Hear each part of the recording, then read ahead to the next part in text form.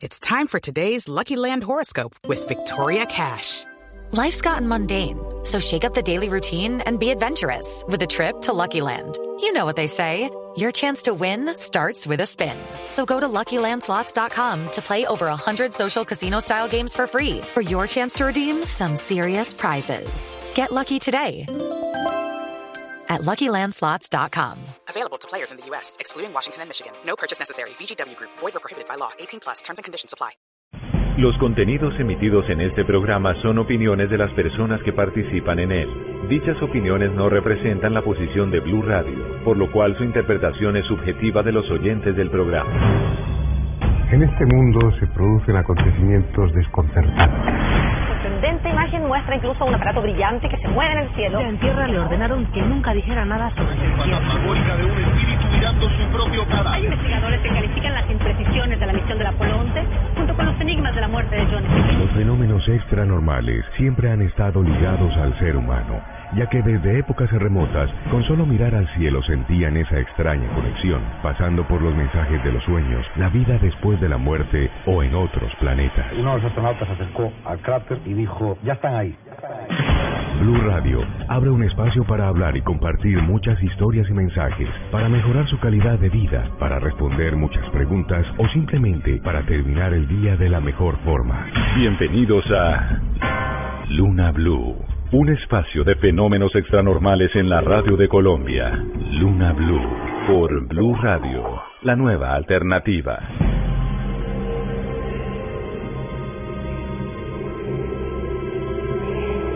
Amigos de Luna Blu, bienvenidos a esta edición especial. Luego del blog informativo de la Copa América, después de nuestro blog americano, arrancamos con esta versión especial de nuestro programa dedicado a temas extranormales. Es martes, es 23 de junio del año 2015 y ya estamos preparados. Candy, feliz noche. Buenas noches, Héctor.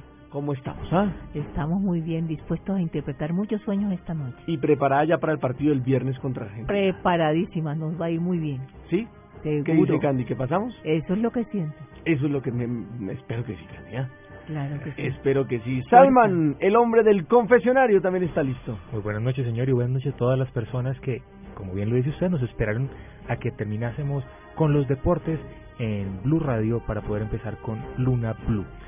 Salman, ustedes notarán que nunca le pregunto de fútbol. La razón, se cae el peso, ¿cierto? Sí. Y mire que esta semana, la columna que escribo tiene que ver precisamente con 4 cosas que aprendí de la selección. ¿Cómo es su columna? ¿Dónde la pueden encontrar? En publimetro.com, y también la pueden encontrar en la edición impresa del miércoles en Publimetro, en Bogotá. Ah, ya está saliendo en el impreso y todo. Sí, señor, o muy también bien, en salman5k.com, ahí la pueden leer también. Muy bien. Y por otro lado está Esteban Hernández, el hombre de las noticias y de las historias. Don Héctor, buenas noches. Noticias extranormales de este martes que le dan la vuelta al mundo. Y sobre el tema de Salman, yo le dije que le meta platica a una polla y se anima. Le va a empezar a gustar. Bueno, vamos a arrancar porque esta semana ocurrió uno de los eventos, ¿cómo lo dijéramos? Como de los astros, como de nuestro planeta, como del universo más importantes. Y fue el pasado domingo, se conmemoró el solsticio, sí, señor, de el verano. Solsticio de verano. Sí. Es el momento en donde se da inicio al verano oficialmente, porque es el punto en donde la Tierra pasa más cerca del punto ecuatorial y hace el día que sea de una diferencia horaria bastante importante como los demás días. Es más corto, el de invierno es más largo.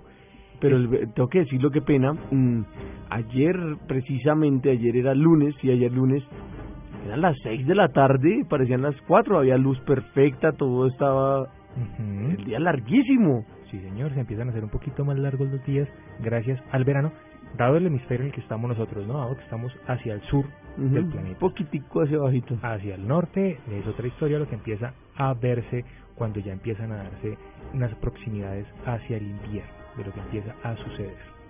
Pero mire, espiritualmente... Estamos al revés, estamos hacia el norte, Salma. Estamos...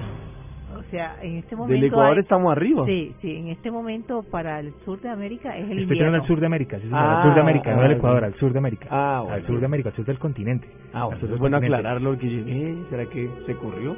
Sí, señor. Pero no, mire... Finalmente. Pero mire, el tema del solsticio de verano tiene mucho que ver también para muchas culturas con ritos que tienen que ver con el nacimiento y la adoración, por un lado al sol, en un tiempo cuando el día se hacía más corto o se hacía más largo, eran momentos en donde las personas adoraban con fogatas al sol porque sentían que no iba a volver a brillar de la misma forma. Hoy por hoy, para muchas personas que tienen un misticismo y una conexión bien importante con la Tierra, el solsticio de verano marca una fecha bastante especial para celebrar el crecimiento y la vida.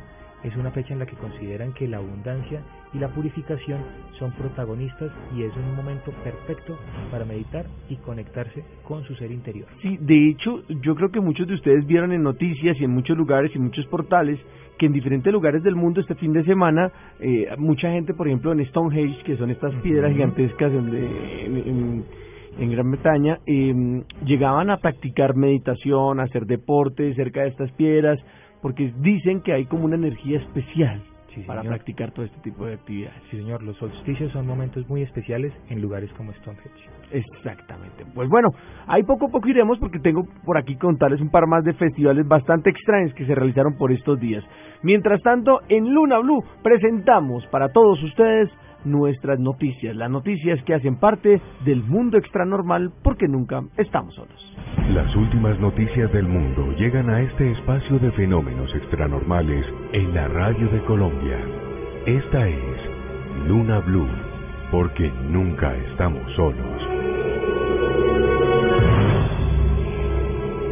Continuamos en Luna Blu, un espacio dedicado a temas extranormales en la radio de Colombia. Y tengo precisamente que pasar a hablar de esos personajes que están en la luna. Por ejemplo, Esteban, ¿quién está en la luna? Está en la luna, no sé si el señor Arnold Schwarzenegger o las personas que visitaron el museo Madame Tussauds, que tiene una de sus sedes en Hollywood. Pero los que están en la luna definitivamente son los que pasaron un tremendo susto y que se puede ver en un video que se viralizó en las redes sociales y que hace cuenta de lo que podríamos llamar la resurrección de Terminator, señor. Sí, para los que no tienen claro, este famoso museo, que como bien lo decía Esteban, hay varias sucursales en diferentes lugares del mundo, pues tiene figuras de cera, ¿no? En tamaño real, sí, perfectamente señor, tal cual como serían los personajes, ahí están. Entonces usted va, paga la entradita, se toma la foto, puede ver a Michael Jackson, puede ver a importantes deportistas, puede ver a artistas, cantantes, actores, bueno, todos estos están allá, usted va haciendo un recorrido y se va tomando las fotitos. Así es, señor, y famosísimo porque impresiona mucho a sus visitantes lo reales que se ven los personajes, se ve casi como si estuvieran vivos, como si fueran de carne y hueso. Eso es lo que tiene, o lo que llama muchísimo la atención y lo que hace tan especial al museo, al Madame Tussauds. Pues lo que dejó en la luna y dejó fríos a muchos fue que cuando llegaron a tomarse su fotico con el famoso Terminator, con el personaje de Arnold Schwarzenegger, en el momento de la foto o de la selfie, la supuesta estatua se movía y pasaban tremendos sustos. O sea, era el de verdad. Era el de verdad, efectivamente, y por supuesto el video que muestra las expresiones de asombro y de susto tan tremendo que pasaron los visitantes, pues es muy divertido, lo pueden ver en segundos en blurradio.com, porque muestra los momentos en que la gente muy juiciosa va a tomarse su selfie o su fotico con Schwarzenegger, la supuesta estatua de cera, y resulta ser el de verdad. Todo hace parte de una campaña de caridad y de expectativa, además, para lo que viene de Terminator, que va a dar muchísimo de qué hablar. Yo sí quedaría un poquito frío si voy a tomarme una foto con una estatua y se me mueve. Sí, no sería tan chévere. No, la verdad no me parece tan chévere. De lo que es el lugar. No, yo pego el grito. Yo también pego el grito. ¿Este pasó en el Madame Tussauds de dónde? En Hollywood. En Hollywood. Bueno, pues desde allí, desde muy cerca de Los Ángeles, vamos hasta ¿dónde, Salman? Marte. ¿A Marte? Sí, señor, porque resulta que el rover Curiosity, una de estas sondas que la NASA tiene vigilando, explorando y moviéndose en Marte, ha empezado a enviar algunas fotografías, y hay una particularmente que ha dejado bastante inquietos tanto a los investigadores de conspiración como a las personas del común que han visto la fotografía. Resulta que en la foto usted puede ver una planicie con bastantes rocas, pero particularmente hay una que llama la atención, y es que es una pirámide. Una pirámide exacta como la que usted puede ver en Egipto. Lo único es que, dado el tamaño de las imágenes, se creería que a escala sería algo así más o menos como un automóvil pequeño. Entonces pueden decir algunos que esto es simplemente una roca, la punta de la pirámide y que más abajo, tapada por tierra, está la pirámide completa. Pero a través de, digamos que poderlo confundir con una roca es bien difícil porque el ángulo de la pirámide es exacto y se ve bastante claro en la imagen que tienen y que ha circulado. La NASA misma fue quien dio a conocer la imagen, según las fuentes que reportan este tipo de fenómenos, y no han dado ninguna explicación al respecto. Obviamente las personas que les encantan las teorías conspirativas son los que más dicen que esto puede ser el vestigio de una civilización que existió en Marte y que muchos aseguran que pudo haber sido exterminada después de un evento nuclear que acabó con la vida en Marte. Muy bien, estamos en Luna Blu en una edición especial de hoy martes 23 de junio del año 2015, hablando de temas extranormales. Candy, tengo una pregunta muy especial que me han enviado los oyentes a esta hora de la noche. Y esta pregunta tiene que ver con la gente que está cerca a la muerte. Pregunta un oyente, ¿cómo es o cómo son los sueños de estas personas que estarían cerca a la muerte? Cualquiera pensaría que debían ser pesadillas, pues están equivocados. A veces son sueños muy hermosos. Generalmente se despiertan más tranquilos, se sienten como felices. Es como si se prepararan para partir a un mundo mejor.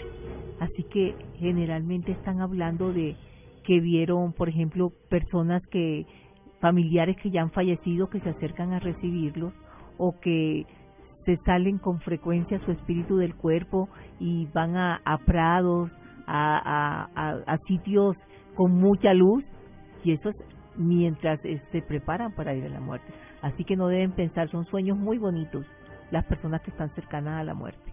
Pero entonces no siempre son sueños terribles. No, imagínate que muchas veces se sienten bien porque si están, por ejemplo, con una enfermedad terminal y con mucho dolor, como empiezan a salir del cuerpo, sienten que allá no hay dolor, no hay sufrimiento y quieren quedarse, aunque tienen que partir en el momento preciso que Dios ha fijado. Muchos quieren salir lo más rápido posible. Claro. Lo entiendo y no debe ser tan fácil. ¿De eso hablamos en el libro también? Sí, tenemos un capítulo completo también. ¿De eso? Sí. ¿De personas que se van a morir? De personas, sueños de personas que tienen esos sueños y se dan cuenta que van a morir. ¿Uno a través de los sueños puede darse cuenta que se va a morir? Sí, yo pienso que instintivamente comienza a preparar todo esto. Hay gente que dice, no, pero es que así sean muertes de pronto, ¿cómo te digo?, súbitas, que cogen y empiezan a preparar cosas. Es como si supieran que ya le llegó la hora. Eso es, para las personas no lo pueden creer, pero la familia generalmente en los funerales dice, parece que estuviera preparado, dejó todo listo. Y son muertes súbitas. O sea, y eso se relaciona cuando uno va recorriendo los pasos, lo que dicen tanto que la persona gente que va a morir. Sí, la gente dice estaba recogiendo sus pasos, porque muchas veces, por ejemplo, dicen, no, saben que yo voy a regresar a mi pueblo, quiero visitarlo, o quiero hablar con toda mi familia. O sea, si uno empieza a sentir esas ganas, preocúpese. No vaya a confundir las cosas. ¿Sí? No vaya a confundir las cosas porque si no la gente no va a querer visitar ni a su tierra ni a sus familiares. No, pero, qué susto. Sí, pero ellos lo hacen y lo hacen felices y se van tranquilos. Y esa antigua creencia de que si usted se sueña con un matrimonio es porque se va a morir, ¿eso no? No, eso es tonto, eso lo dicen los diccionarios. Y eso no funciona. Mire cuántas veces no hemos estado nosotros interpretando sueños y muchas veces las personas no, que es que me iba a casar. ¿Cuántas veces usted me ha oído decir, no, tenga cuidado que se va a morir alguien? Jamás. No lo he dicho, generalmente tiene otra clase de mensaje. Pero es bueno aclararlo, ¿no? Sí, lo mismo que si sueña con un muerto, no es que se va a casar alguien. Tampoco. No tiene que ver con eso. No, que es que si se me caen los dientes, eso es una enfermedad. Tampoco. Nada. Recuerden que los mensajes de los sueños son únicos y no puede ser el mismo mensaje para millones de personas, porque son situaciones diferentes la que vive cada persona. Muy bien, pues estamos en Luna Blu, un espacio dedicado a temas extranormales en la radio de Colombia, porque nunca estamos solos. Los Illuminati. La Orden de los Illuminati se refiere a la organización Illuminati de Baviera, una sociedad secreta de la época de la Ilustración, la cual manifestaba oponerse a la superstición, los prejuicios, la influencia religiosa sobre la vida pública. Se prohibió junto con otras sociedades secretas por el gobierno de Baviera y supuestamente se disolvió en 1785. Sin embargo, se habla mucho de la existencia aún en nuestros días de los Illuminati y la presunta conspiración para controlar los asuntos mundiales y establecer un nuevo orden mundial. Se habla mucho de los Illuminati como un grupo en las sombras que maneja el poder con alcances inimaginables y del que harían parte los personajes más influyentes del mundo, incluso de una supuesta conexión con extraterrestres. Luna Blu, un espacio de fenómenos extranormales en la radio de Colombia. Escúchelo y vívalo en Luna Blu, de lunes a jueves a las 9:30 p.m. por Blu Radio, la nueva alternativa.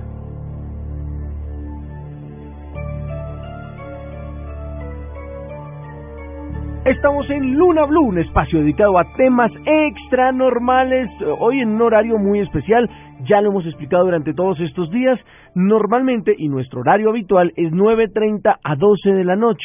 Lo que pasa es que como estamos en Copa América y unos horarios especiales, vamos después del bloque americano. Apenas termine el bloque americano con toda la información de la Copa América, arrancamos nosotros y aquí nos van a encontrar. Y bueno, vamos a continuar esta noche con Candy Delgado, con Salman Benheim, al lado de nuestro amigo Esteban Hernández, por ahí anda también Rafa Arcila ayudándonos, Ricardo Acevedo también. Un equipo muy importante de personalidades de la radio que están aquí dispuestos a traerles a ustedes estas noticias extranormales. Y a propósito de noticias, Salman, ¿cuál es esa noticia que tenemos a esta hora? Pues mire, señor, le tengo una noticia que ha estado dando la vuelta en los medios, que define los rasgos de los niños psíquicos. Muchas veces, ¿niños psíquicos? Sí, señor, muchas veces hemos hablado de los niños índigo con características especiales o niños que de alguna forma pueden ver cosas que van más allá de lo común. Hay algunas personas que se han dedicado a ver exactamente qué es lo que está pasando con estos niños en particular y se han dado cuenta que hay ciertos rasgos que los definen como psíquicos y con, de alguna forma, unas habilidades especiales. La primera de esas habilidades es que dicen que tienen sueños premonitorios. De alguna forma ellos se logran conectar y logran tener sueños para ver lo que va a suceder más adelante. Lo segundo es que son niños que constantemente mantienen conversaciones con sus amigos imaginarios, los mantienen bastante activos y tienen conversaciones bien completas con sus amigos imaginarios. Otro rasgo bien particular es que empiezan a hablar con su familia y empiezan a comentar sobre familiares fallecidos, especialmente sobre aquellos que nunca conocieron en persona. Salman, ahora que tú estás diciendo esta noticia, yo me pongo a pensar lo que siempre le he comentado respecto a que todos los niños, por ahí hasta los 7 años, tienen los amigos imaginarios, pueden hablar con seres queridos que han fallecido, pero después bloquean. Entonces, si son niños especiales, como dice la noticia, ¿qué pasan cuando crecen? Por ejemplo, como en el caso mío, yo no bloqueé. Exacto. Yo no bloqueé, pero los demás, bloquean, pero pueden hacer todos, hacen lo mismo. Sí, son bastante perceptivos, como bien lo dice la nota y como bien lo dice Candy, porque algunas veces pueden manejar esta percepción y convertirlo en un don hasta llegar a su edad adulta, y otras veces son bloqueados. Otro rasgo característico de ellos es que son bastante perceptivos, volviendo al término, captando los sentimientos de las personas que los rodean. Usted puede aparentar que está feliz y el niño se da cuenta de inmediato que usted no está tan feliz como está aparentando. Hablan de vidas pasadas y las describen con exactitud. Algunos llegan a decir incluso que ven colores que los rodean, es decir, pueden ver su aura. El aura, sí. Y tienen palabras y expresiones que no han escuchado antes y que son de un adulto absolutamente. Lo peor es que uno se muere del susto si un niño le habla a uno de eso. Que va, yo pienso que no, a mí eso me parece muy normal. Hasta con los niños hasta los 7 años. Normal, sí, porque yo, por ejemplo, veía expresar a mis nietos y yo no me preocupaba cuando decía palabras que yo decía, pero ¿de dónde las sacó? No, pero yo me asusto. Sí, yo también. No. Y algunas veces, uno de los últimos rasgos que tienen estos niños es que pueden llegar a sentir temor y tener bastantes pesadillas porque dicen que algo más los puede estar acompañando y no lo saben identificar. Eso les hace que tengan bastante miedo a la oscuridad y que en las noches quieran estar acompañados. Son rasgos que describen niños psíquicos. Sí, yo siempre le pido a los padres que permitan que estén en la cama y abrazarlos, porque ellos están viendo un poquito más. y se asustan. Además, a veces no han terminado de cerrar canales y ven vidas pasadas. Esto los angustia, o miran el futuro que pueden tener y no quieren emprender esta prueba tan fuerte, porque cada vez que venimos acá, venimos a superarnos, a mejorarnos, y no va a ser fácil la cosa. Cada vez el ejercicio es un poquito más fuerte, la prueba. Así es, Claro. mire, ratos que definen a los niños psíquicos. Niños psíquicos. Y después de estas noticias, voy a presentarles una de nuestras historias extranormales. Quiero que oigan una de nuestras creepypastas preparadas por nuestro equipo de producción en la voz de Gonzalo Eduardo Rojas, aquí en Luna Blu, porque nunca estamos solos. Luna Blu, un espacio de fenómenos extranormales en la radio de Colombia. Luna Blu, por Blu Radio, la nueva alternativa.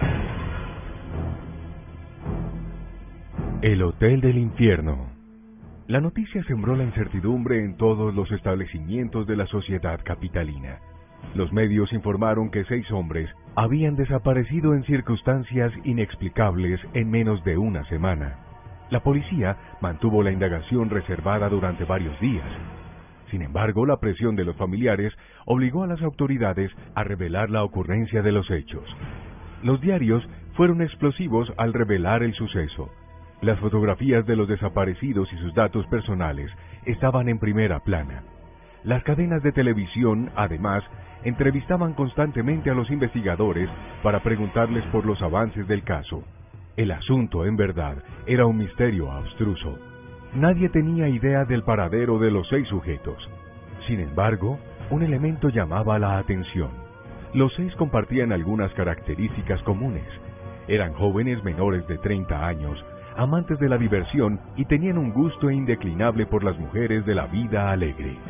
Aparte de ese común denominador, no se conocían ni había relación alguna entre ellos. El comandante local de la policía impartió órdenes estrictas a sus hombres. El asunto era de alta prioridad. Debían investigar a fondo y sin escatimar esfuerzos cualquier pista. El sabueso de mayor prestigio en la policía era el detective González. Gracias a él, varias bandas de delincuentes habían sido desarticuladas y un buen número de pillos estaba en la cárcel. Por sus antecedentes, la comandancia lo puso al frente del equipo de investigadores. Las indagaciones del detective González le revelaron que los desaparecidos habían sido vistos por última vez en el centro de la ciudad, muy cerca de la zona de bares y clubes privados de espectáculos nudistas. Una corazonada le indicó que debía dirigirse a ese lugar y husmear en todos sus rincones. Después de entrevistar a trasnochadores habituales y vendedores ambulantes, González encontró por fin una valiosa información. Se la suministró la señora que vendía café y cigarrillos en una de las esquinas de la cuadra más concurrida del lugar. Ella reconoció en las fotografías a 3 desaparecidos y le dijo que los había visto en compañía de una mujer pelirroja, delgada, de buenas formas y siempre vestida con un traje rojo ajustado al cuerpo. Le dijo además que aunque no prestaba mucha atención a lo que hacían los transeúntes, observó que cada uno de esos hombres entró con ella a un hotel de citas clandestinas situado a mitad de la cuadra. No se fijó a qué hora salieron, pero insistió en que estaba muy segura de que habían entrado. El detective González se encaminó hacia el hotel e interrogó al recepcionista y a los demás empleados que estaban de turno en el momento. Ninguno reconoció a los hombres y tampoco a la pelirroja. Un día después desapareció otro hombre. Era un ganadero que visitaba la ciudad en plan de negocios. Para indagar por este nuevo hecho, el detective González regresó a la cuadra del misterio. Un chico de la calle le dijo que había visto a alguien abordar al hombre y prometerle el Olimpo del sexo con una diosa pelirroja. Después, lo vio caminando en dirección al hotel en compañía de la mujer. No supo qué pudo pasar con ellos posteriormente. Atormentado por el enigma, González decidió prestarse como carnada para apresar a la mujer y obligarla a confesar la verdad. Era la única manera de saber qué había pasado con esos hombres. Puso el plan en marcha y para ejecutarlo se vistió como un hombre de negocios. Un traje impecable de buena marca y zapatos italianos le dieron un aire de alto ejecutivo. Entró a uno de los bares y se sentó en una mesa con vista a la calle. Su aspecto distinguido contrastaba con la apariencia corriente de los demás parroquianos. Era el único cliente que no disfrutaba alborozado con la música tropical que sonaba en los altavoces. Solo sorbía un trago de vez en cuando y sus ojos no se apartaban de la calle. A las 12 de la noche la vio. Pasó caminando lentamente por la acera contraria. Era ella, no podía ser otra. Verla desfilar con su traje rojo bien ceñido era un espectáculo. Pensó que sentirse atraído por esa mujer era un dulce pecado imposible de evitar para cualquier hombre.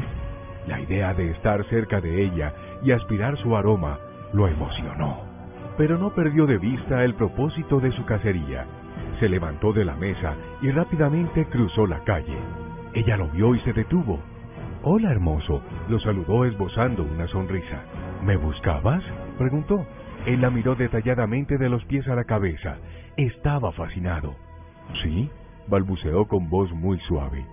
Ella entrelazó su brazo con el suyo y juntos reanudaron la marcha. «Vamos, quiero que conozcas mi nido», dijo la mujer. Él se quedó callado. Caminaba sin afanes, dispuesto a llegar al fin del mundo a su lado si era necesario. Se detuvieron frente al hotel, el mismo donde González estuvo investigando. Ella se adelantó un poco y empujó la puerta giratoria. Ambos entraron. Ahora todo se veía diferente en el interior del hotel. No había nadie. Tomados de la mano, ella lo condujo hasta la puerta del ascensor. Oprimió el botón de llamado y se abrió la puerta. Entraron y ella marcó el sótano. El aparato descendió mientras el tiempo parecía interminable. Cuando se detuvo, la mujer se abalanzó sobre González y lo abrazó fuertemente. «Soy la lujuria», dijo mientras su boca buscaba afanosamente la de él. González la abrazó y sintió que su voluntad se diluía. La puerta se abrió y al salir, agarrados de la mano, cayeron por un hueco oscuro y profundo. «Vamos al infierno, mi amor, ese es mi nido», dijo ella sonriendo y mirándolo con ojos inyectados de sangre. En la mañana, los noticieros reportaron la desaparición del 9º hombre. Esta vez, la víctima fue el detective González, el sabueso estrella de la policía.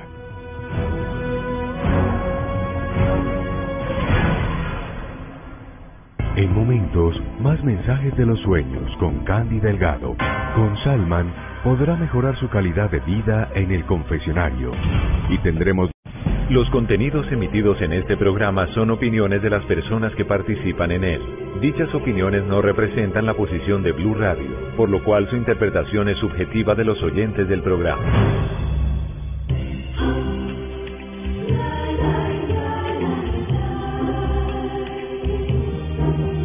Estamos en Luna Blu, un espacio dedicado a temas extranormales, como siempre, la mejor información todos los días.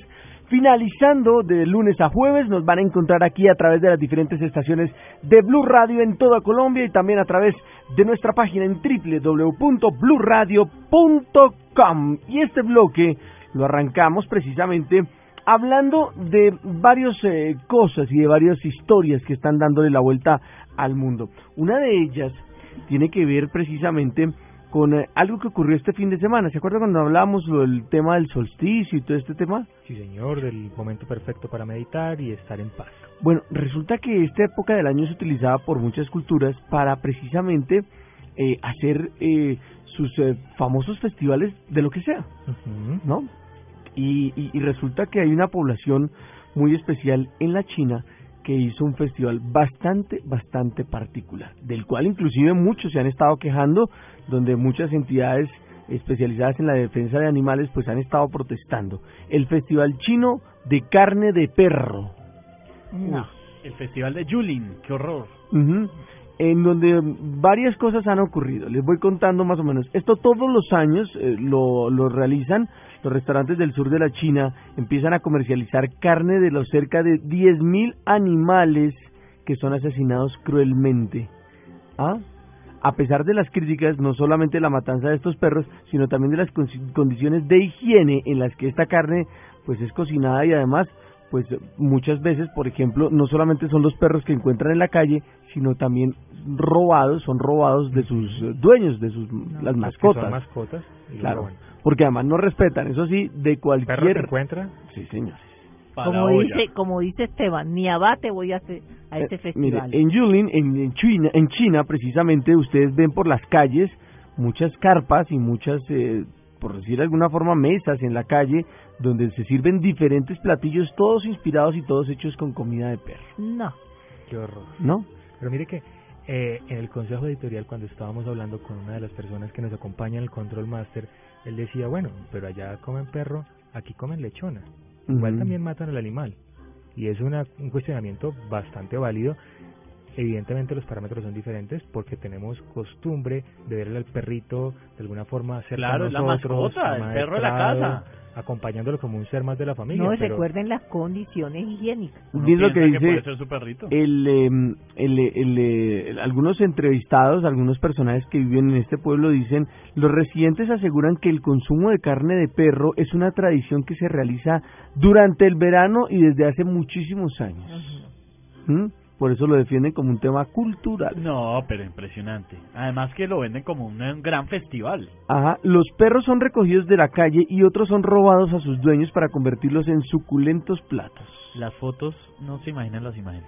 Para evitar que escapen, los captores los encierran en jaulas en las que transportan hacia diferentes comedores. No. Sin importar su raza o edad, los animales son sacrificados de tal forma que son realmente crueles. Algunos son quemados, golpeados y desangrados. De esta forma son llevados directamente hasta la olla. Y sin saber el estado de salud del animal tampoco. Sí, señores. Simpatizantes animalistas luchan para evitar que sean sacrificados los animales y sean consumidos por los ciudadanos. Algunos extranjeros e inclusive residentes de la ciudad toman fotografías del momento en en el que los animales son sacrificados. A mí me parece una barbarie.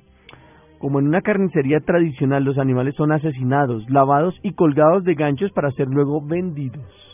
Mire, como bien lo dice usted, como una carnicería tradicional. Literalmente, estoy viendo la foto en este momento y es la foto de los perros, como dijo Héctor, lavados, colgados y listos, cada uno de un gancho, como se ve la carne en una carnicería acá en Occidente. Niños y adultos participan de este festival en donde el perro es convertido en diferentes platos tradicionales y ustedes se ven llenos esos restaurantes de gente comiendo a la lata. No, pero bueno, la comparación con que allá no comen cerdo y nosotros sí comemos cerdo, sí es muy válida. Sin embargo, no deja de ser impresionante para nosotros como occidentales el tema de que el perrito, que es figura animal doméstico en todo el mundo. Una mascota. Sí, pero también en Oriente es un animal doméstico. Pues lo echen a la olla literalmente. Durante el festival se crean mercados improvisados, o sea, estas famosas placitas de mercado en las calles, donde se venden perros de diferentes razas y tamaños. Cachorros y adultos son sacrificados durante el festival para crear diferentes manjares que consumen los chinos. Y los manjares van en comillas, ¿no? Pues sacrificar un animal de manera brutal para satisfacer un evento cultural, aquí también lo vivimos. Acompañados de verduras y bebidas típicas, los platos hechos de carne de perro se venden de manera masiva.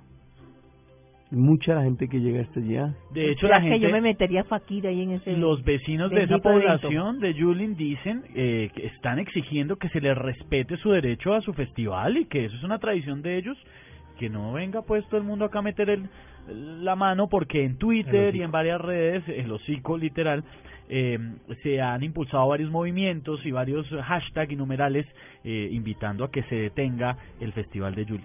Sí, y ellos dicen que no, que eso es normal. Es parte de la cultura. Exactamente. Luego de ser sacrificados, los animales pasan por un proceso en donde son extraídos todos sus órganos internos. No, horrible.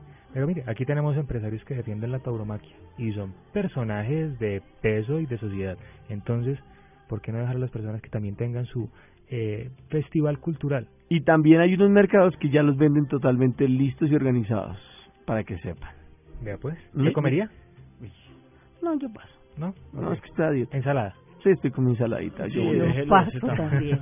No. Sí, ensaladita. ¿Esteban sí? No, está loco. ¿Candy? ¿Usted cree que no, yo no. Uy, no. ¿Salman? No sé.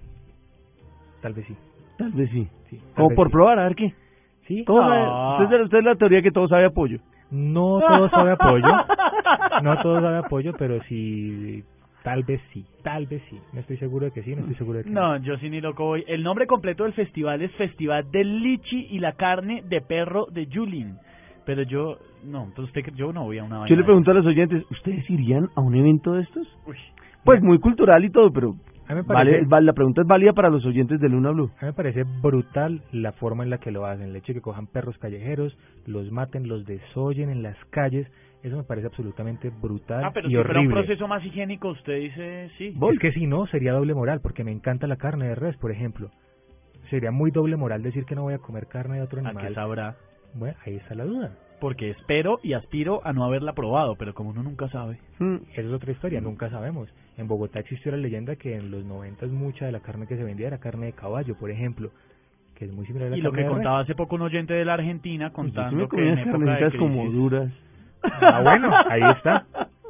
Uno nunca sabe, No, pero no compre comida en la calle. O bueno, depende. Pues que uno saliendo de un bar. Esos chuchitos que venden a las 2 de la mañana por ahí. Perro de 3.000 ni abate. Ay, no, nunca. Nunca. Hay una cadena de hamburguesas que abre las 24 horas. Ay, sí, ya lo veré. No, nunca lo ha hecho. No. Que tire la piedra el Se que... me llena la boca. No. Yo sí voy hasta la hamburguesa. Sí, cómo no. Sí, cómo no. Ya lo veré. Como sigamos así, nos vamos a volver veganos. Sí. Estamos en Luna Blu, un espacio dedicado a temas extranormales en la radio de Colombia.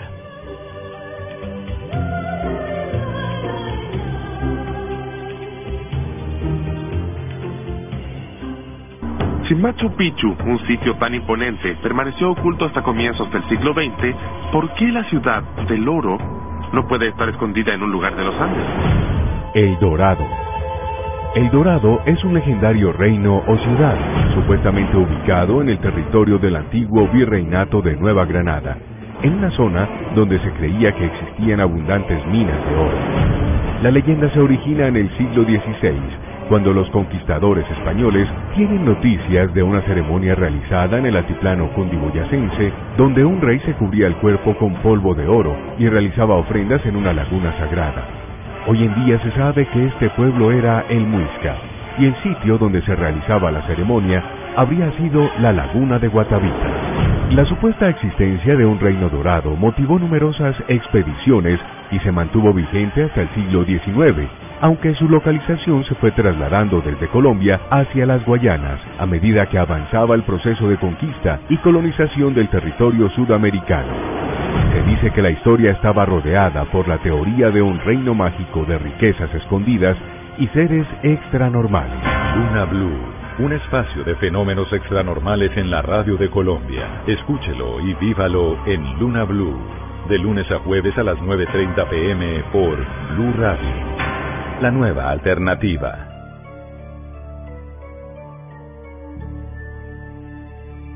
El refugio de los demonios. Esta historia ocurrió en el hogar de una familia común y corriente. Bueno, tal vez ni tan común ni tan corriente como podrán apreciarlo en el curso de este relato. La integraban Leonardo y Celia, esposos y padres de Rocío y Sergio. Ramón y Lorenza, padres de Celia, y consecuentemente suegros de Leonardo. Con ellos convivía María, empleada doméstica. Los hechos que se narran a continuación recopilan las versiones de varios vecinos suyos que hablaron con María después de los hechos. Es medianoche. Rocío, la hija menor de Leonardo y Celia, de 13 años de edad, no puede conciliar el sueño.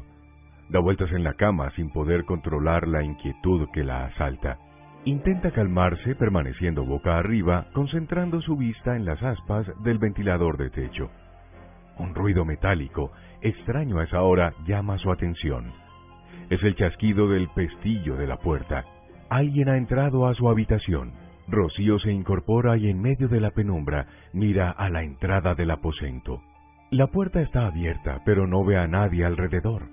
Súbitamente, asida por manos invisibles, su cuerpo se desliza por la cama, cae al piso y es arrastrada por todo el dormitorio. En su recorrido tropieza con zapatos y juguetes regados en desorden. Rocío se retuerce en el suelo tratando de liberarse de quien tira de ella, pero no puede. Abre y cierra los ojos pensando que solo es una pesadilla de la que quiere despertar cuanto antes. Pero no, lo que está pasando es real. La experiencia se vuelve insoportable mientras el tiempo parece eterno. Al fin, sin saber cómo, siente otra vez la tibieza del lecho. Sus ojos miran nuevamente las aspas del ventilador. todas las cosas parecen haber regresado a la normalidad. Rocío se levanta velozmente, enciende la luz y se mira en el espejo. Ve sus mejillas húmedas y su pelo totalmente alborotado. No fue una pesadilla, piensa. Entonces, ¿qué me pasó? Se interroga interiormente. Sale de su habitación a toda velocidad con el fin de despertar a sus padres, hermano y abuelo. Quiere contarles la horripilante experiencia que acaba de vivir. Avanza unos metros por el pasillo y se tropieza con María, la empleada doméstica. María está de rodillas en el suelo. En la mano tiene el rosario y masculla oraciones pidiendo a Dios que aleje a los demonios. Rocío le pregunta ¿qué pasa? Y la empleada le responde que el diablo tomó posesión de la casa. En las habitaciones del segundo piso no hay nadie. Rocío baja las escaleras y encuentra a su familia en el comedor. Todos están sentados a la mesa, vistiendo pijamas y tomados de la mano. Ella se apresura a contarles la espantosa prueba por la que acaba de pasar, pero no la dejan hablar. Todos están descompuestos, llorosos y hablan al mismo tiempo. Nadie escucha a nadie. Finalmente, el grupo enmudece. Entonces se oye solo la voz de Sergio. Con voz entrecortada dice que 3 súbditos de Satanás lo despertaron y lo sentaron en la cama. Uno sujetó sus brazos, otro sus piernas, y el tercero le abrió la boca, sacó su lengua y después intentó cercenarla, obligándolo a morderla. Entretanto, un coro siniestro susurraba: «¡Mentiroso! ¡Mentiroso! ¡Mentiroso!». Después sus padres y abuelos, uno a uno, cuentan los episodios pavorosos que vivieron esa noche. También fueron asaltados por seres espectrales del otro mundo y temieron perder sus vidas en el ataque. Todos se preguntan cuál es la causa de su angustia. «Ustedes son los responsables», dice una voz proveniente desde las escaleras.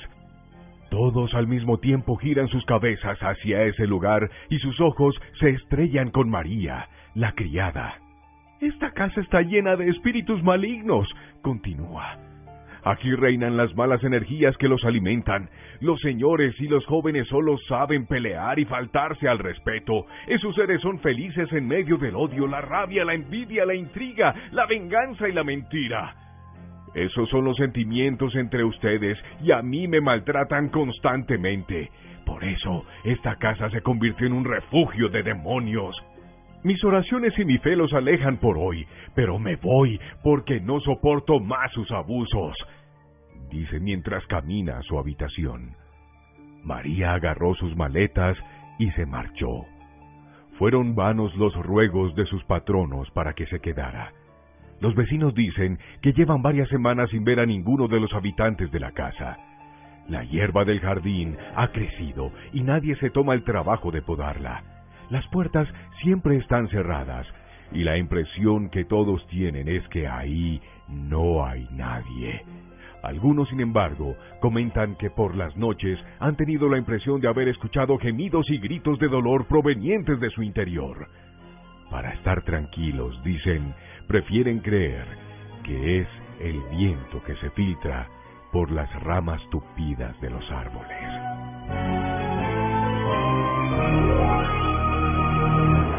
Time travel used to be a taboo. Viajes en el tiempo. El viaje a través del tiempo es un concepto de desplazamiento hacia adelante o hacia atrás en diferentes puntos del tiempo, similar a cómo se hace un desplazamiento en el espacio. Además, algunas interpretaciones de viaje en el tiempo sugieren la posibilidad de viajes entre realidades o universos paralelos. Existen posibilidades teóricas y técnicas de viajes en el tiempo y la posibilidad de que existan paradojas asociadas a dicho viaje. Por ejemplo, evitar el nacimiento de nuestros propios antepasados o cambiar eventos futuros. También se discute la posibilidad de una máquina de viaje temporal propuesta que utilice un agujero de gusano que funcionaría hipotéticamente acelerando un extremo de un túnel a una velocidad cercana a la de la luz, quizás con una nave espacial avanzada, y entonces se regresa de vuelta al punto de origen. Luna Blu, un espacio de fenómenos extranormales en la radio de Colombia. Escúchelo y vívalo en Luna Blu, de lunes a jueves a las 9:30 p.m. por Blu Radio, la nueva alternativa.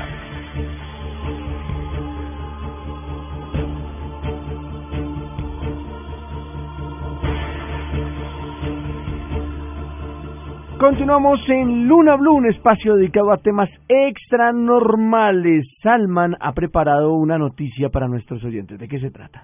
Pues mire, señor, resulta que hay un soldado que está tremendamente agradecido con su compañero de equipo y es del ejército británico. Resulta que en un evento de estos que hacen exposiciones para ver qué es lo que sucede con las fuerzas aéreas, mostrar sus habilidades, en una exposición en donde estaban abriendo sus paracaídas y lanzándose, resulta que no libró el paracaídas y empezó a caer en caída libre.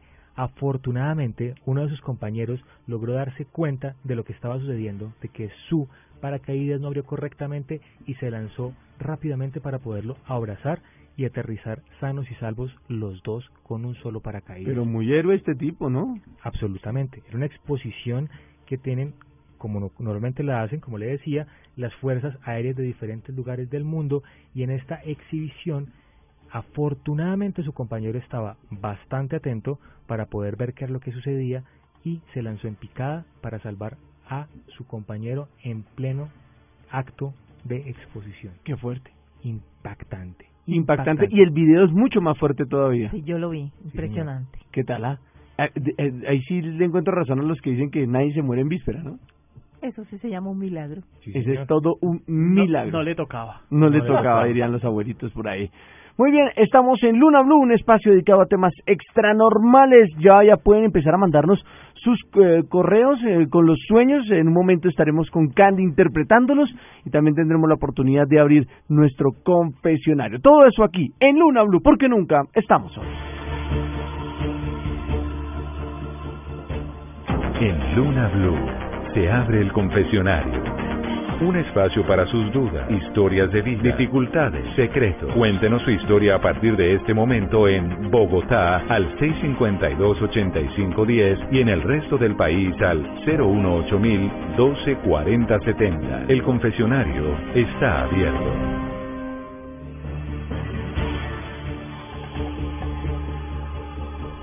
Continuamos en nuestro programa y esta vez vamos a hablar de nuestro confesionario, como lo habíamos dicho, Salman. Hablamos precisamente de esas personas que son medio obsesivas a la hora de irse detrás en búsqueda de su pareja que cree ser infiel. Uy, sí. Muchas veces las personas llegan a cometer actos tremendamente desesperados por perseguir a su pareja y encontrarlo en una infidelidad. Ayer hablábamos un poco de la privacidad, de cómo se pierde la privacidad y cómo muchas personas tratan de invadir a su pareja sintiéndose dueños de ella para tapar todo lo que hace y tratar de controlar el 100% de su vida. Sin embargo, hay otro momento en donde las personas creen y asumen y sienten que su pareja es infiel y empiezan a hacer cosas absolutamente desesperadas buscando esa prueba que les diga: usted está poniendo los cuernos. Salman, ¿tú sabes que este es el peor error que puede cometer una persona? Sobre todo el caso de una mujer, si cree que su pareja le es infiel. Les explico por qué. Porque los hombres, mientras no se los han cogido, mientras no haya pruebas, van a negarlo todo. Claro. Lo van a negar todo. En el momento que se los cogen, pues ya no hay nada que hacer. Pero y también además puede de seguir negándolo. No, porque es difícil, como dicen por ahí, que se los cojan con las manos en la mesa o en la Conozco masa. personajes que los han cogido con la mano en la masa y sin embargo lo niegan. Dicen, niéguelo Eso no todo, es lo que parece. Niéguelo todo y borre la evidencia. Mire, yo tengo un amigo que una vez, el tipo, no, este sí fue un amigo. Los amigos de el tipo llegó, iba en su carro, ¿cierto? Iba en su carro y paró en un semáforo normal. El tipo iba acompañado de su querida, de su amiga, de su amante, concubina, moza, como le quiera llamar usted. Querida. El tipo iba en el carro con esta niña al lado y paró en un semáforo normalmente. Del carro de atrás, que era un taxi, se bajó la mujer del tipo. Uy. Enfurecida. Enfurecida. Y se bajó y ya, así era que lo quería coger y tal. Y le pegó a la ventana del carro. Y decía, así era que lo quería coger. ¡Ah! El semáforo cambió y el tipo arrancó como un loco. Ajá. Nunca le abrió la puerta, nunca le dijo nada, arrancó el man. Cuando el tipo llegó a la casa, la mujer estaba furiosa esperándolo. Claro, es que así lo querían. Mi amor, ¿de qué me hablas? Con toda la tranquilidad del caso. Sí, no, mi amor, ¿de qué me hablas? Yo lo vi, que no sé qué. No, mi amor, no. Yo estaba acá, yo no. Ay, carajo. Ah, y lo negó. Y la vieja no tuvo como comprobarle que era él el que estaba en el carro. Eso era antes, porque ahora hacen videos. Señores, pero ya hace un par de días precisamente salió una noticia de una mujer que falleció en un accidente de tránsito. Ella iba conduciendo, persiguiendo a su marido, que iba con la amante, y se estrelló y falleció. Ella la esposa. Sí, eso sí. Y eso no es es verdad, solo, fue impresionante. Y eso no es solo que se vea de mujeres celosas persiguiendo a los hombres. Hay hombres que también son bastante obsesivos y bastante celosos. Yo alguna vez tuve un cliente que precisamente hablaba de eso y que él sentía que su pareja le era infiel. Cuando llegó a hablar conmigo, el tipo se había gastado fácilmente en 2 meses, no sé, 5 o 7 millones de pesos en investigadores privados para que siguieran a la mujer. Le había puesto incluso cámaras a la casa. No. Para darse cuenta de algo que él ya sabía que pasaba. No estaba pasando nada. ¿Ah, no? Era lo más impresionante. Era pura imaginación de él. No estaba pasando absolutamente nada. Las inseguridades de él lo hacían actuar de esa forma. Primero, desconfiar de ella. Pero además, empezar a buscar y buscar y buscar. Y hay personas que se amargan la vida por completo tratando de hacer cosas desesperadas, buscando la infidelidad de su pareja. No, sobre todo, Salma, confirmar y decir, sí, tenía la razón. Eso para ellos es lo principal. Como si con eso fueran a hacer que el mundo cambiara. Como el meme que anda circulando por ahí, el de cómprate unas crispeticas para esa película que te acabas de armar. Sí, es que hay personas que se hacen unas películas bien impresionantes y que además, teniendo algún indicio, cualquiera que sea empiezan a invertir tiempo, dinero, pero lo más triste, tranquilidad de su vida, tratando de encontrar una prueba que tranquilidad esa gente, qué tranquilidad puede tener. No, y destruyen la relación. Se destruyen ellos mismos. Se destruyen ellos y destruyen la relación, porque si la relación a lo mejor estaba bien, y usted empieza a desconfiar y a decir dónde estabas, y empieza a seguir a la persona como la esposa de su amigo, pues claramente llega un punto en el que las personas empiezan a cansarse de que estén ahí con ese cirilí, como decían las abuelas, ¿no? Con esa cantaleta encima todo el día y todo el tiempo de que usted dónde estaba, es que usted estaba acostándose con quién sabe quién, es que usted quién sabe con qué vieja vagabunda estaba o con qué tipo estaba acostándose. No, pero ¿sabes qué es lo peor? Que lo hacen y dicen, no, pero es que como tú me tenías la cantaleta, yo para que te quedaras tranquila, me fui fiel. No, es que lo dicen. Para que tú realmente tuvieras razones. Porque claro. Le dio motivos. Sí, pues de verdad que está buscando motivos. Pues es que yo no había visto a esta amiga tuya, pero tanto me hablabas de ella que me fijé. Que me la metiste ya por los ojos. Sí, esa es la expresión, me la metiste por los ojos. Sí, pues uno que pasa, ¿no? Y la carne débil.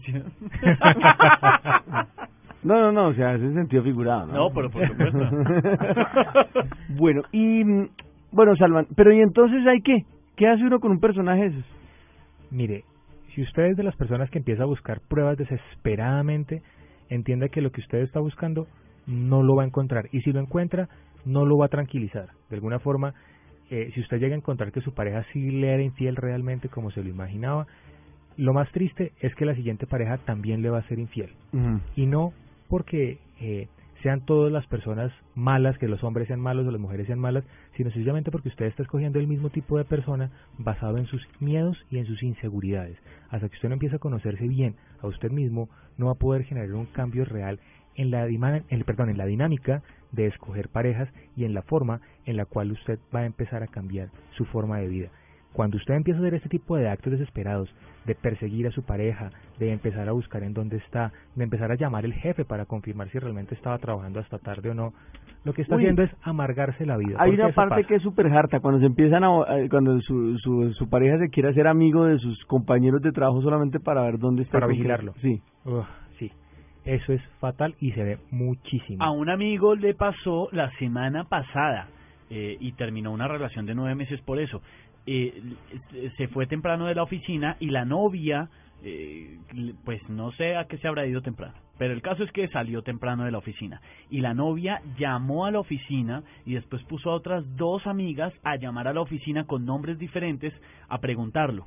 a ver si estaba o para porque confirmar no la versión. No, para darse cuenta, pues para confirmar y reconfirmar si estaba o no estaba ya. Pero ya mi amigo consideró que eso era pues pasarse de la raya, estar llamando al trabajo. Acoso. Y obviamente si en la oficina le dijeron, oiga, que han llamado como 3 viejas diferentes a preguntar por usted toda la tarde, y pues usted no estaba. Y todo el mundo sabe que es la mujer, ¿no? Además, imagínese usted la vergüenza, incluso que, por ejemplo, su pareja no le quiera creer que usted estaba trabajando y usted tenga que llamar a su jefe a decirle... Jefe, dígale la verdad.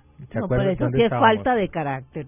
Yo no creo que un hombre debe permitir eso, ni una mujer tampoco. Sí, nadie debe permitir eso. Y cuando uno empieza a ser permisivo con ese tipo de cosas, está creando una barrera que fácilmente la otra persona va a violar y va a empezar después a pedirle más y más pruebas. Y la confianza, como decíamos hace un tiempo, no se construye pidiendo pruebas, sino simplemente creyendo en uno y creyendo en la otra pareja. Y si no cree, pues busquen qué creer. No, y lo que se permite se repite. Entonces, si usted vive en una situación de esas diariamente, pues eso lo va a tener de por vida. Reevalúe si quiere estar con esa persona el resto de su existencia, digo yo. Okay, de acuerdo. Este es Esteban haciendo parte del confesionario. Hoy yo cuento lo que me ha pasado. Okay, yo soy una esponja, absorbo todo. Yo soy la voz del pueblo, recuerde. La voz del pueblo. Muy bien, estamos en Luna Blu y ahora los voy a dejar con una de nuestras creepypastas, una de estas historias extranormales que traemos todos los días para ustedes, en la cual narramos historias y leyendas de todo el continente. Quédense con nosotros, esto es Luna Blu, porque nunca estamos solos.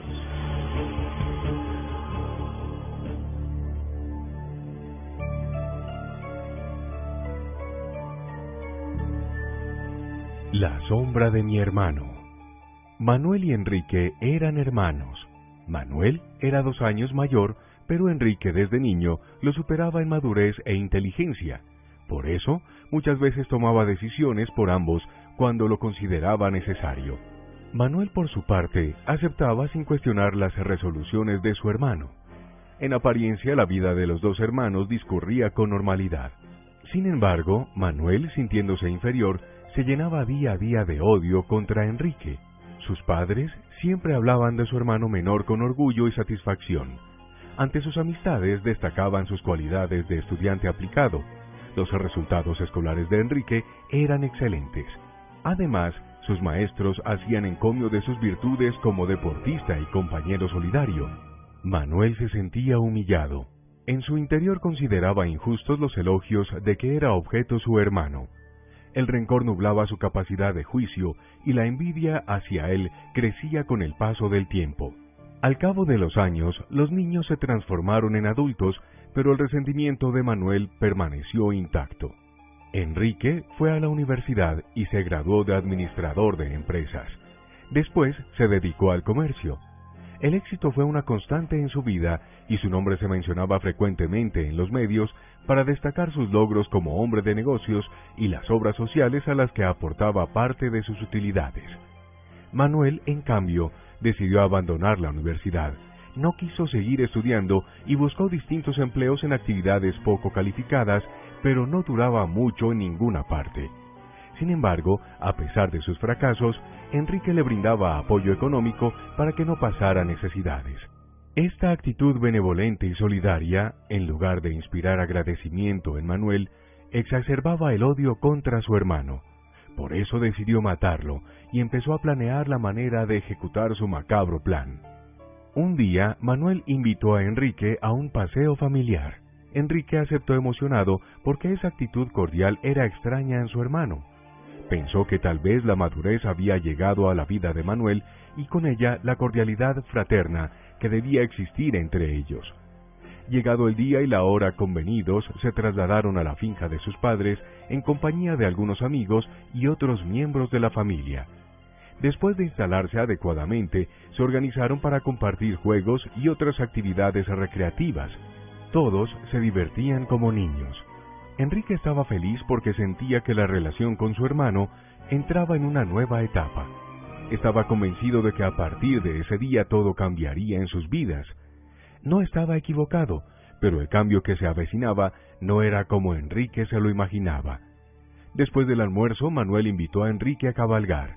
Este aceptó gustoso, y después de ensillarse en las monturas, se alejaron del lugar donde estaban los demás. Por el camino, mientras los corceles trotaban con paso ligero, Manuel empezó a recriminar a su hermano.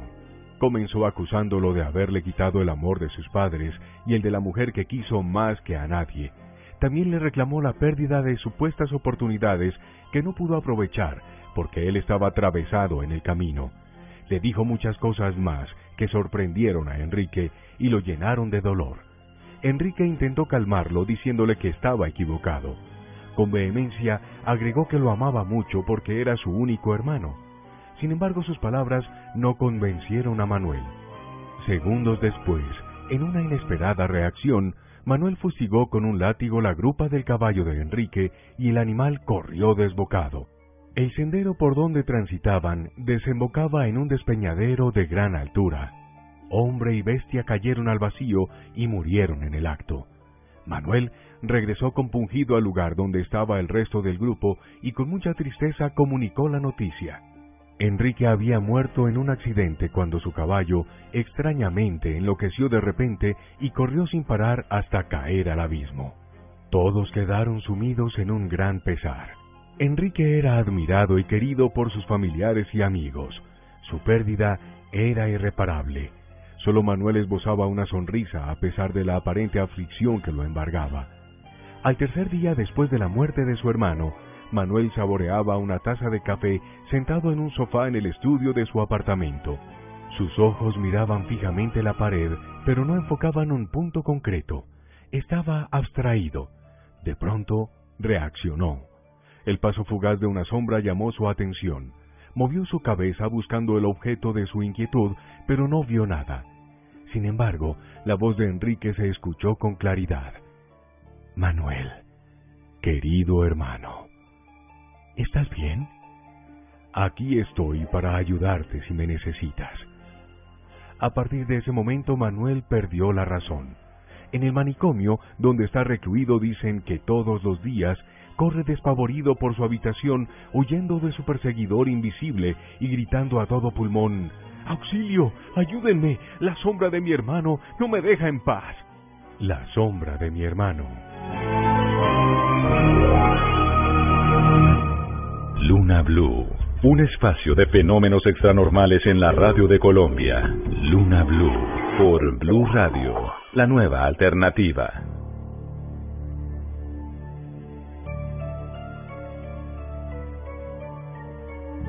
Estamos en Luna Blu. Hace poco, o más bien en próximos días, diría yo, se va a estar conmemorando el cumpleaños de uno de los personajes más importantes de nuestra historia. Y es el famoso Dalai Lama. ¿Sabe cómo se llama el Dalai Lama? No.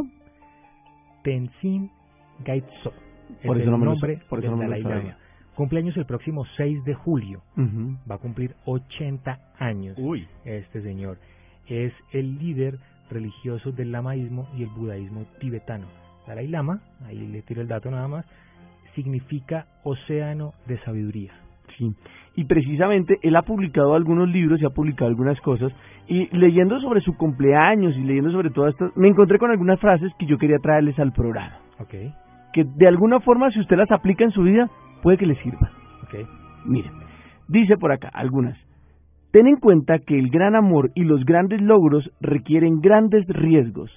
Eso lo dijo Candy hace unos días, precisamente cuando hablábamos de la selección y de todo lo que está pasando y toda esta cantidad de cosas. Nada lo fácil en la vida va a ser bueno. Lo que nos cuesta es lo que vamos a cuidar. Dice acá otra de las frases: cuando pierdes, no pierdes la lección. Uno siempre va a aprender algo. Es bueno. Yo siempre digo que en los momentos críticos es cuando uno comienza a valorar y a cuidar lo bueno que viene. Claro, tiene toda la razón. A propósito del tema del confesionario de hace un momento, dice esto: sigue las 3 R. Respeto a ti mismo, respeto a los otros y responsabilidad sobre todas tus acciones. Claro que sí, cada acto tiene una consecuencia, y cuando uno asume ese tipo de situaciones y ese tipo de cosas, empieza a vivir un poco más tranquilo, porque a nadie le gusta que le hagan malas cosas. Y eso también, el respeto también tiene que ver con el hecho de ponerse en los zapatos del otro. Ahorita les voy a leer otras, pero mire, tengo aquí esta. Recuerdan que no conseguir lo que quieres a veces significa un maravilloso golpe de suerte. Uy, sí. Eso es muy cierto. Usted dice, pero ¿por qué me pasa esto? Con el tiempo usted se da cuenta que eso, que tanto renegó, era lo más conveniente. Fue lo mejor que le pudo haber pasado en la vida. Un empujoncito para que le fuera Hace mejor. poco yo escuché una frase que decía algo similar a que un mal día para el ego es un gran día para el ser humano. Puede ser. Y la última de este tanda, la quinta, que me parece importantísima y que sé que si la ponen en práctica les puede funcionar muy bien. Aprende las reglas, así sabrás cómo romperlas apropiadamente. Ay, sí, eso sí es básico. O sea, le puede cambiar a usted la vida. Pues sí. Se la va a repetir solamente por favor, para que la noten y la peguen por ahí en la nevera. Para tuitearla. Pónganlo en la nevera. Es más, si la tuitean, nos tienen que dar el crédito de Luna Blu. Aprende las reglas, así sabrás cómo romperlas apropiadamente. Muy interesante. ¿Mm? Las frases del Dalai Lama. Dalai Lama, que cumple 80 años por estos días. Sí, señor. 6 de Julio julio. 6. Julio 6. Va a cumplir 80 años este señor, que además es un líder no solo religioso, sino también político. Muy fuerte, que ha venido a Colombia inclusive. Sí, señor, ha venido a Colombia, se ganó el premio de paz en el 89 y es toda una celebridad mundial porque además va por el mundo dando congresos, seminarios y hablando de cómo vivir una vida espiritual un poco mejor, pero además también con su mensaje político de liderar al Tíbet. Claro, es que alrededor está todo ese tema del Tíbet y el gran conflicto en China, no lo quieren ni poquito. No es tan querido en todos los lugares del mundo. Muy bien, estamos en Luna Blu, un espacio dedicado a los temas extranormales. Ya vienen los sueños con Candy Delgado. Pueden empezar a marcar, pueden empezar a escribirnos y pueden empezar a participar de nuestro programa todos los días, de lunes a jueves, en un horario normal, cuando tenemos horario normal, desde las 9:30, hoy y estos días de Copa América, justo después de terminado el blog americano. Aquí están los sueños en Luna Blu. Los sueños revelan secretos y a partir de este momento en Luna Blu se abre un espacio para conocer ese mensaje. Llámenos ya en Bogotá al 652-8510 y en el resto del país al 018-124070. Cuéntenos sus sueños y nosotros le contamos sus significados.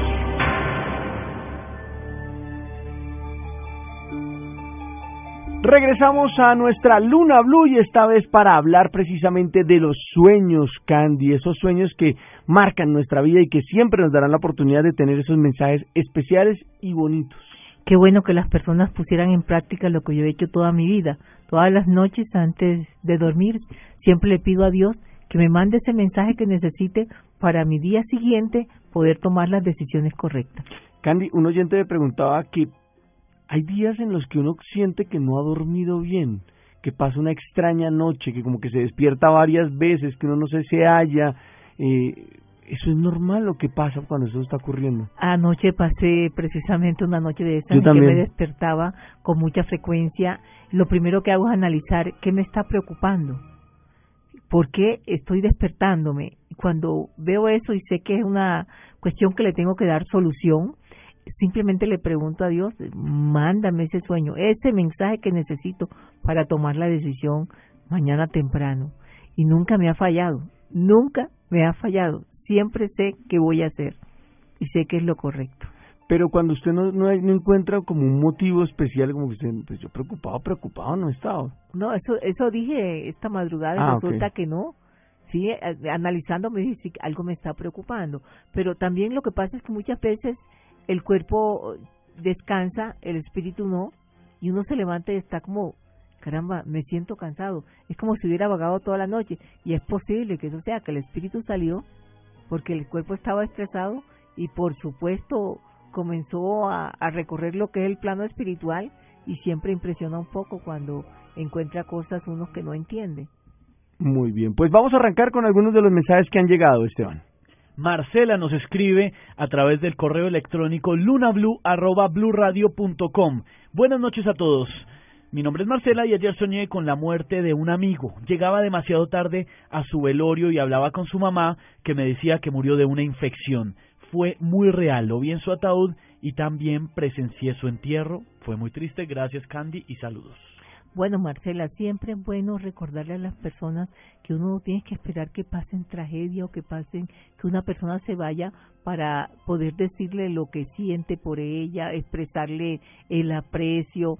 convertirse de verdad en esa persona que puede apoyarlo en los momentos difíciles. Uno no debe dejar pasar el tiempo y encontrar que esa persona le pasó algo y uno no hizo nada. Voy a leer esto que me mandó un oyente, no tiene que ver directamente con los sueños, pero me parece interesante. Dice, la urgencia de enamorarse es un impulso biológico, así como el sueño, la sed, el hambre y el sexo. Muy interesante, hoy estamos, pero ¿verdad? Héctor. Pero hot. Héctor vino esta noche. Estoy inspirado, vino armado hasta los dientes. Solsticio le dio duro. Sí, solsticio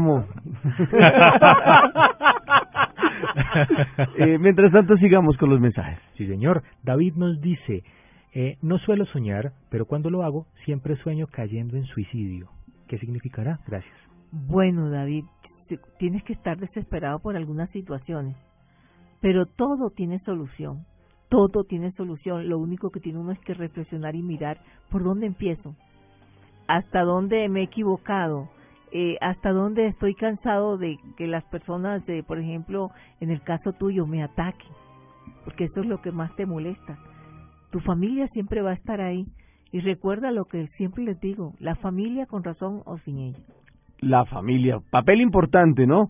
Continuamos con algunos mensajes que llegan a través de nuestra cuenta, @Luna Blu Radio, Esteban. Ana nos dice, buenas noches, mi padre murió hace un año de cáncer, estuvimos pendientes de él, no lo dejamos solo, pero soñé como que estaba en una especie de inquilinato, me miraba y me decía que por qué lo habíamos abandonado.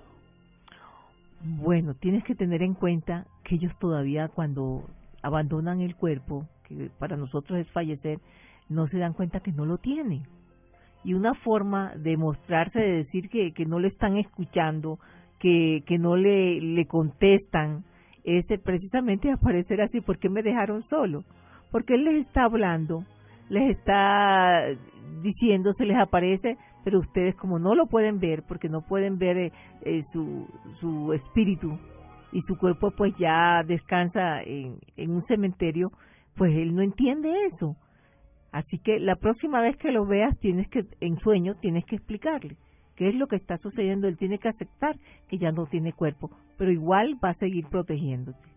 Bueno, André nos escribe a través de @Luna Blu Radio y dice, soñé que estaba con mis amigos, pero todos me rechazaban, como diciéndome que les molesto al estar ahí. André, sé que tienes una gran inseguridad y no tienes que demostrarle nada a tus amigos. Ellos te tienen que aceptar tal como eres. Y te aseguro que simplemente por no dejar de hacer lo que ellos quieren, no va a pasar nada. Muéstrate tal como eres y que si te aceptan o no, es problema de ellos, no tuyo. Muy bien, señores, pues vamos llegando ya a la recta final de nuestro programa. Qué bueno que hayan estado con nosotros, que nos hayan acompañado, como lo decimos, en una versión especial de nuestro programa. Normalmente iríamos desde las 9:30 hasta las 12, pero hoy, por aquello del blog americano, por aquello de la Copa América y por aquello de todo este tema del fútbol, pues arrancamos un poco más tarde. Ya regresaremos luego de la Copa América a nuestro horario totalmente habitual y normal. Nos vamos despidiendo y como siempre los invitamos a que estén pendientes de todo lo que ocurre con Blu Radio. Esteban Hernández, Candy Delgado, Salman Benheim, con el apoyo de Rafa Arcila, de Ricardo Acevedo y quien les habla, Héctor Contreras. Les decimos una feliz noche y gracias por estar siempre con Blu Radio. Hasta pronto.